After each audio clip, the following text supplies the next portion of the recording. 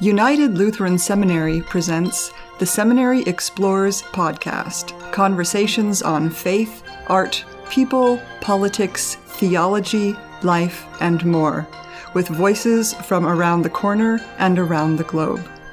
Welcome to the Seminary Explores. My name is Nelson Strobert, and today my guest is Jonathan Noel, who is the Minister of Music at St. James Lutheran Church in Gettysburg, Pennsylvania. Welcome to the Seminary Explores. Thank you. I'm pleased to be here. Well, I'm going to start off right away with my first question is, how did you become interested in the organ as a musical instrument? I should say he is a minister of music, but also the organist at St. James Lutheran Church. That's right.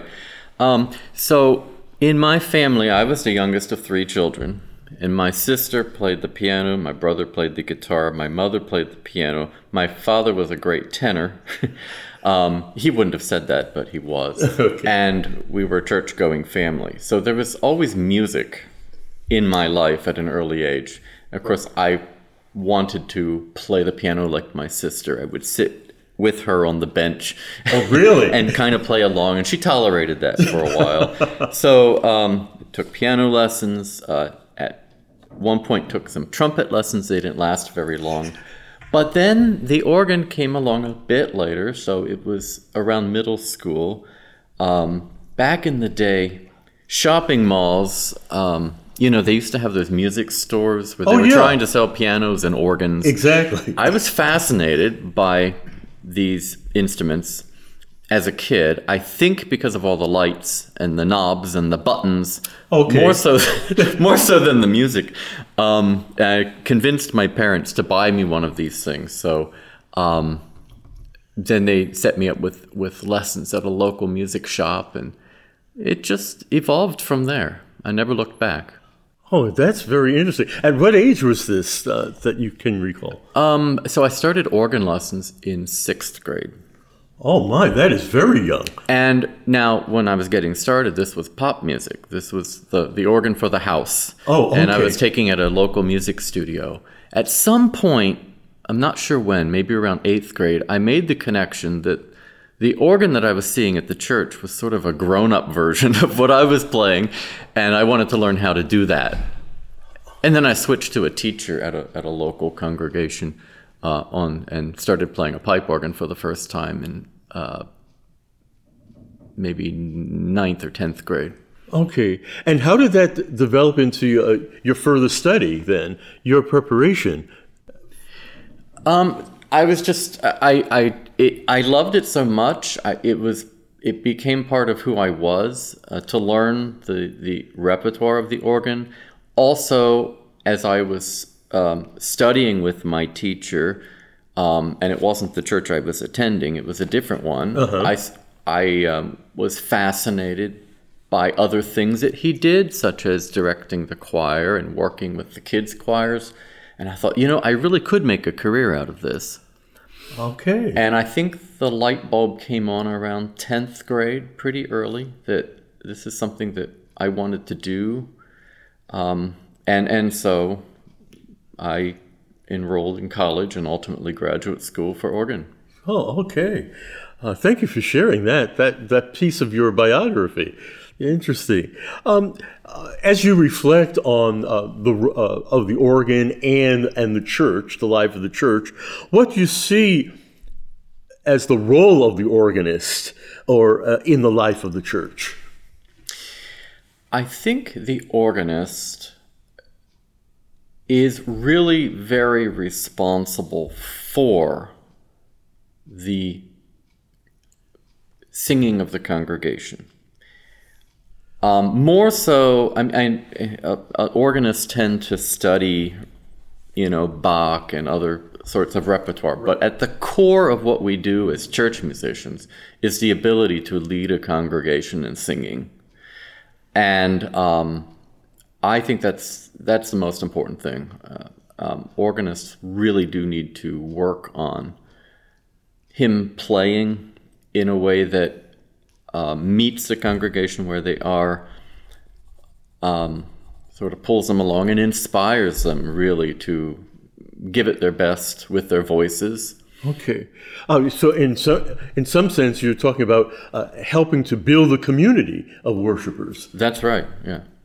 And helping the and it's interesting you said helping the congregation, and so often we think of singing and the choir rather than the congregation as a whole. Well, that's true, and choirs certainly can help, but many churches, I suspect, like where I am the minister of music, have at least one service without a choir, and the role falls to the organist to be the inspiration then. If it's not a well-known hymn, to help with the melody, or if they're a little sluggish that morning, pull them along a bit, and just kind of be the band leader, as it were, for the congregation. Indeed. What do you see as the challenges of the church organist in this age of technology, and particularly as we've experienced in the last couple of years with COVID and other viruses that have sort of transformed our lives? Well, it was really scary for a while there when churches had to close down. I had colleagues who weren't playing, frankly, during that time. Most of us were able to continue online with worship. So in that respect, technology certainly has helped the organ. Interestingly, a lot of churches have continued live streaming.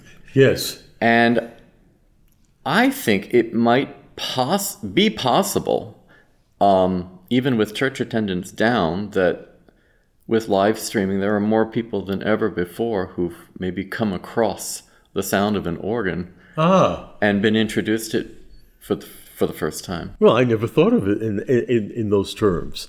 The introduction of new people to church music and to the organ in general. Yeah, I think it is happening. Okay. As you look at the organist in the church, what preparation would you recommend for someone thinking about becoming a church organist? Mm-hmm. Well, it's best to have a piano background. To get familiar with the notes. I mean, the piano keyboard and the organ keyboard look very much alike. There are some technical differences. Chief among them, the addition of a pedal board for an organist. And when you say pedal board, could you, for our listening audience, yes, and those who know nothing about the organ, what do you mean by a pedal board? Yeah, organs have at least 2 keyboards, sometimes 3, sometimes 4, sometimes 5 in rare instances, and a pedal board and a keyboard for the feet, which we call a pedal board. It's generally about 2.5 octaves, and they are keys that are very large keys. Usually made of wood, that the organist plays with their feet. Okay. In terms of preparation for the organ, you mentioned the piano. Mm-hmm. And what happens after that?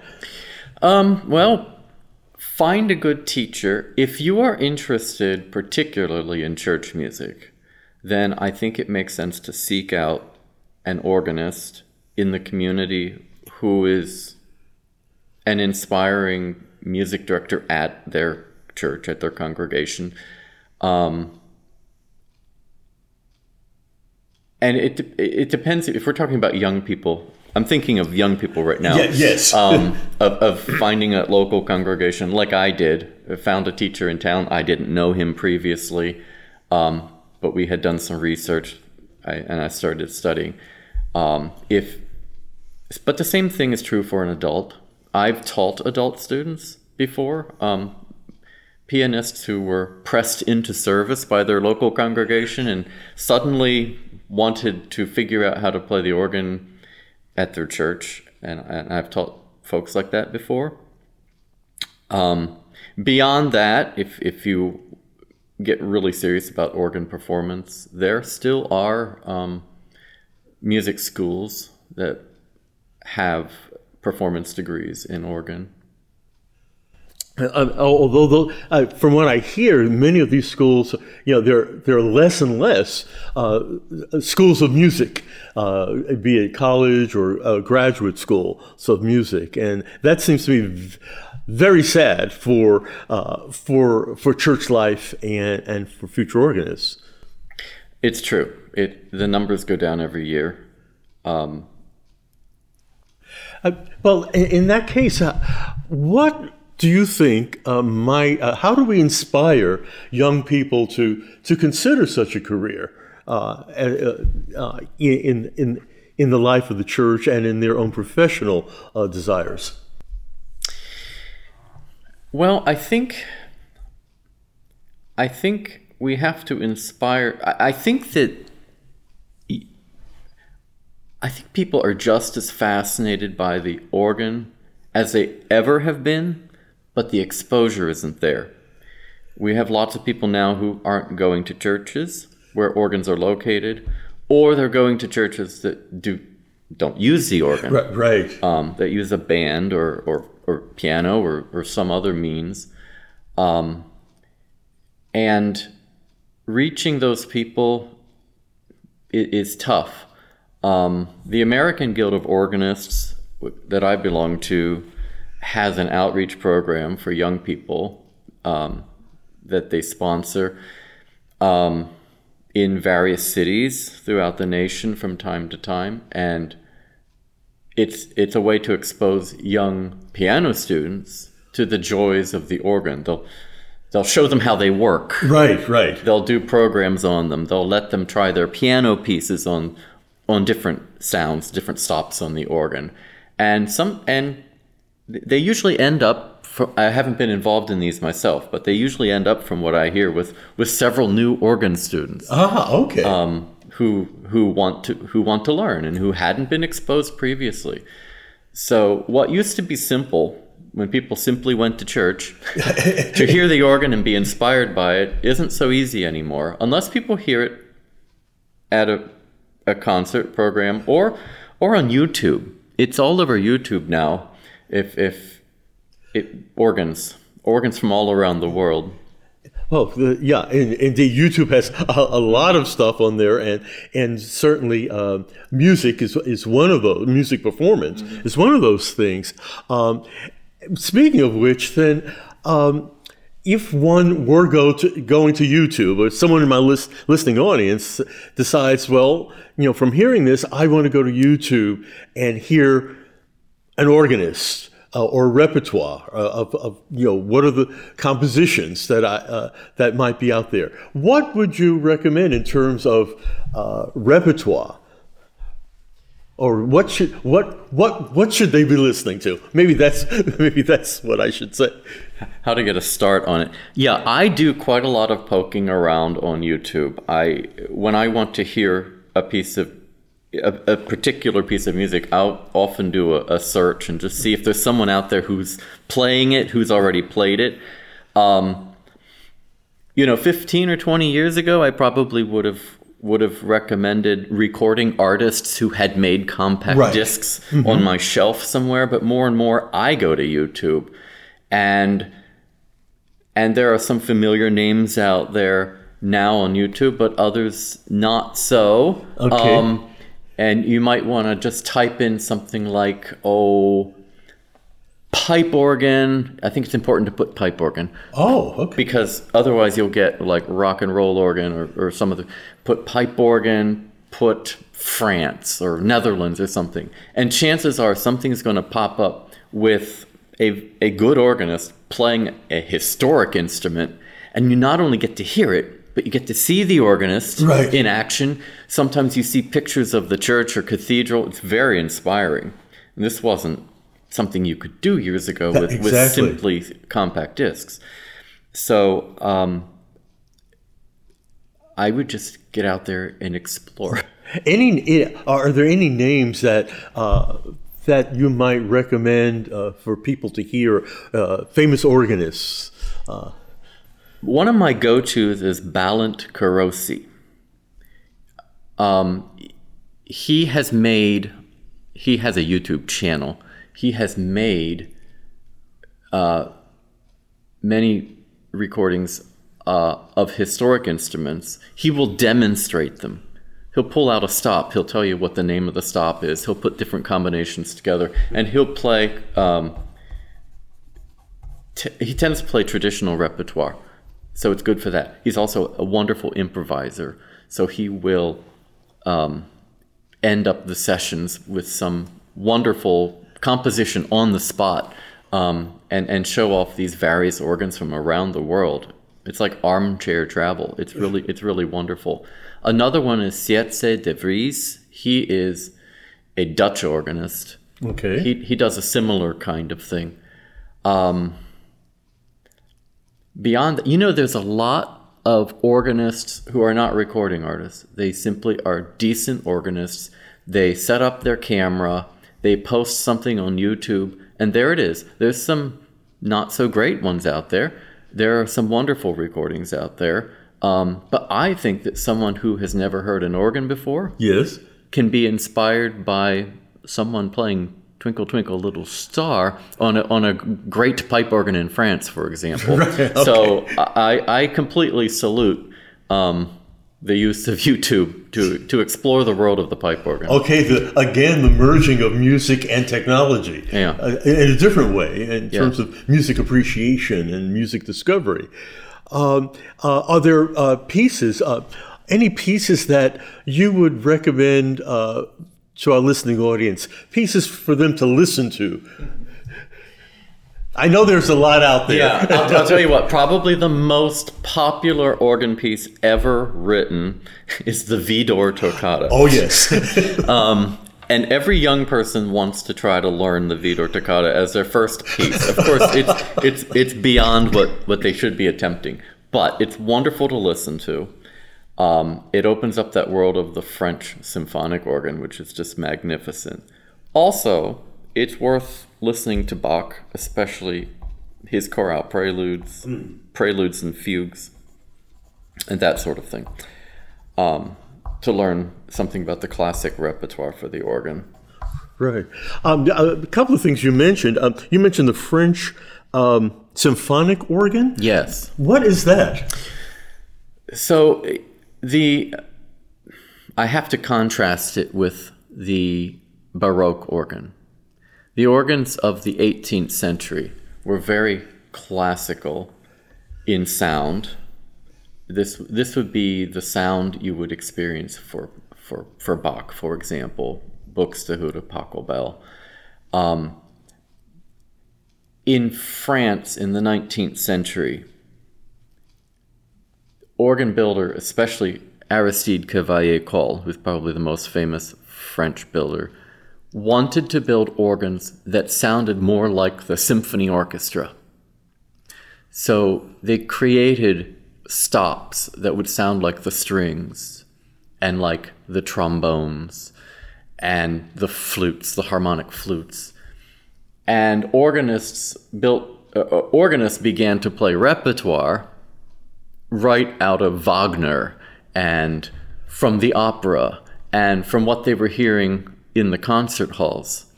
And this was a trend in France for quite a while. Oh, okay.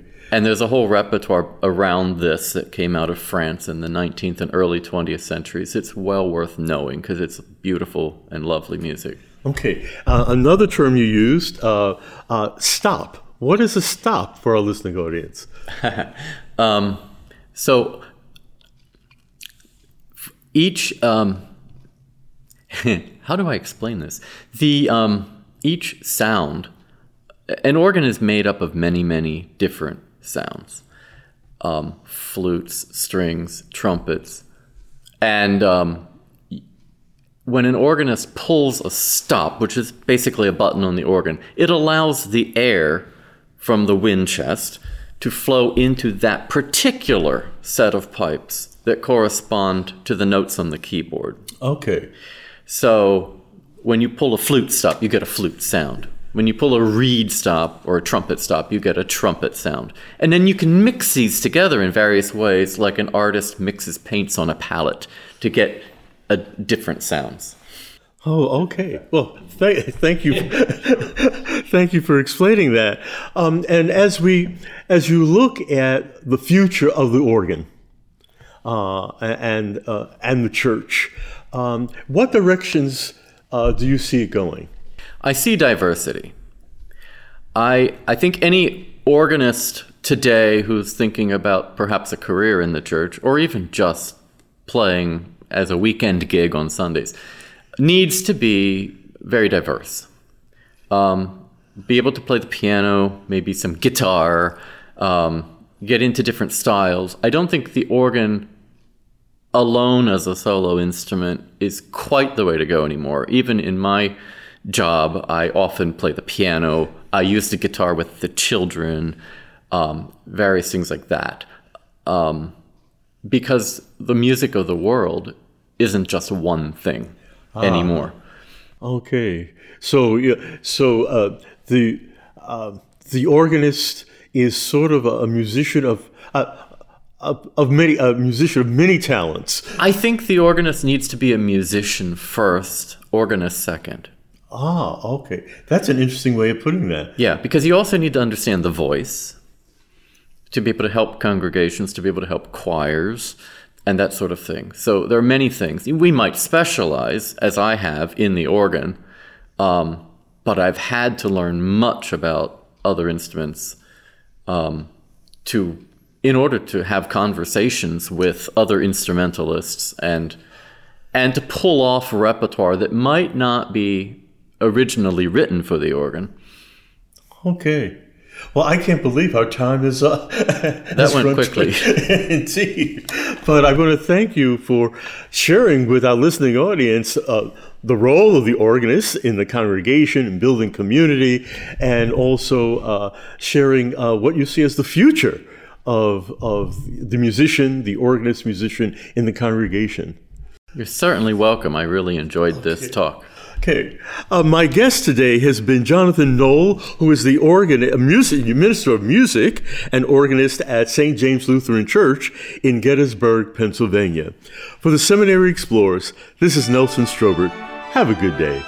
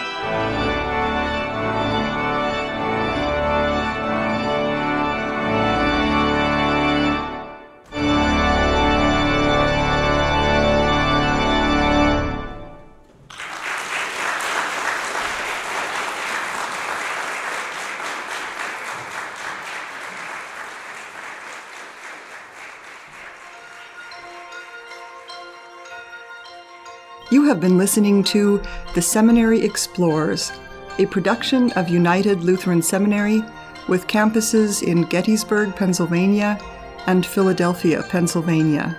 We invite you to visit our website at unitedlutheranseminary.edu. All opinions expressed on this program are not necessarily those of United Lutheran Seminary or the Evangelical Lutheran Church in America.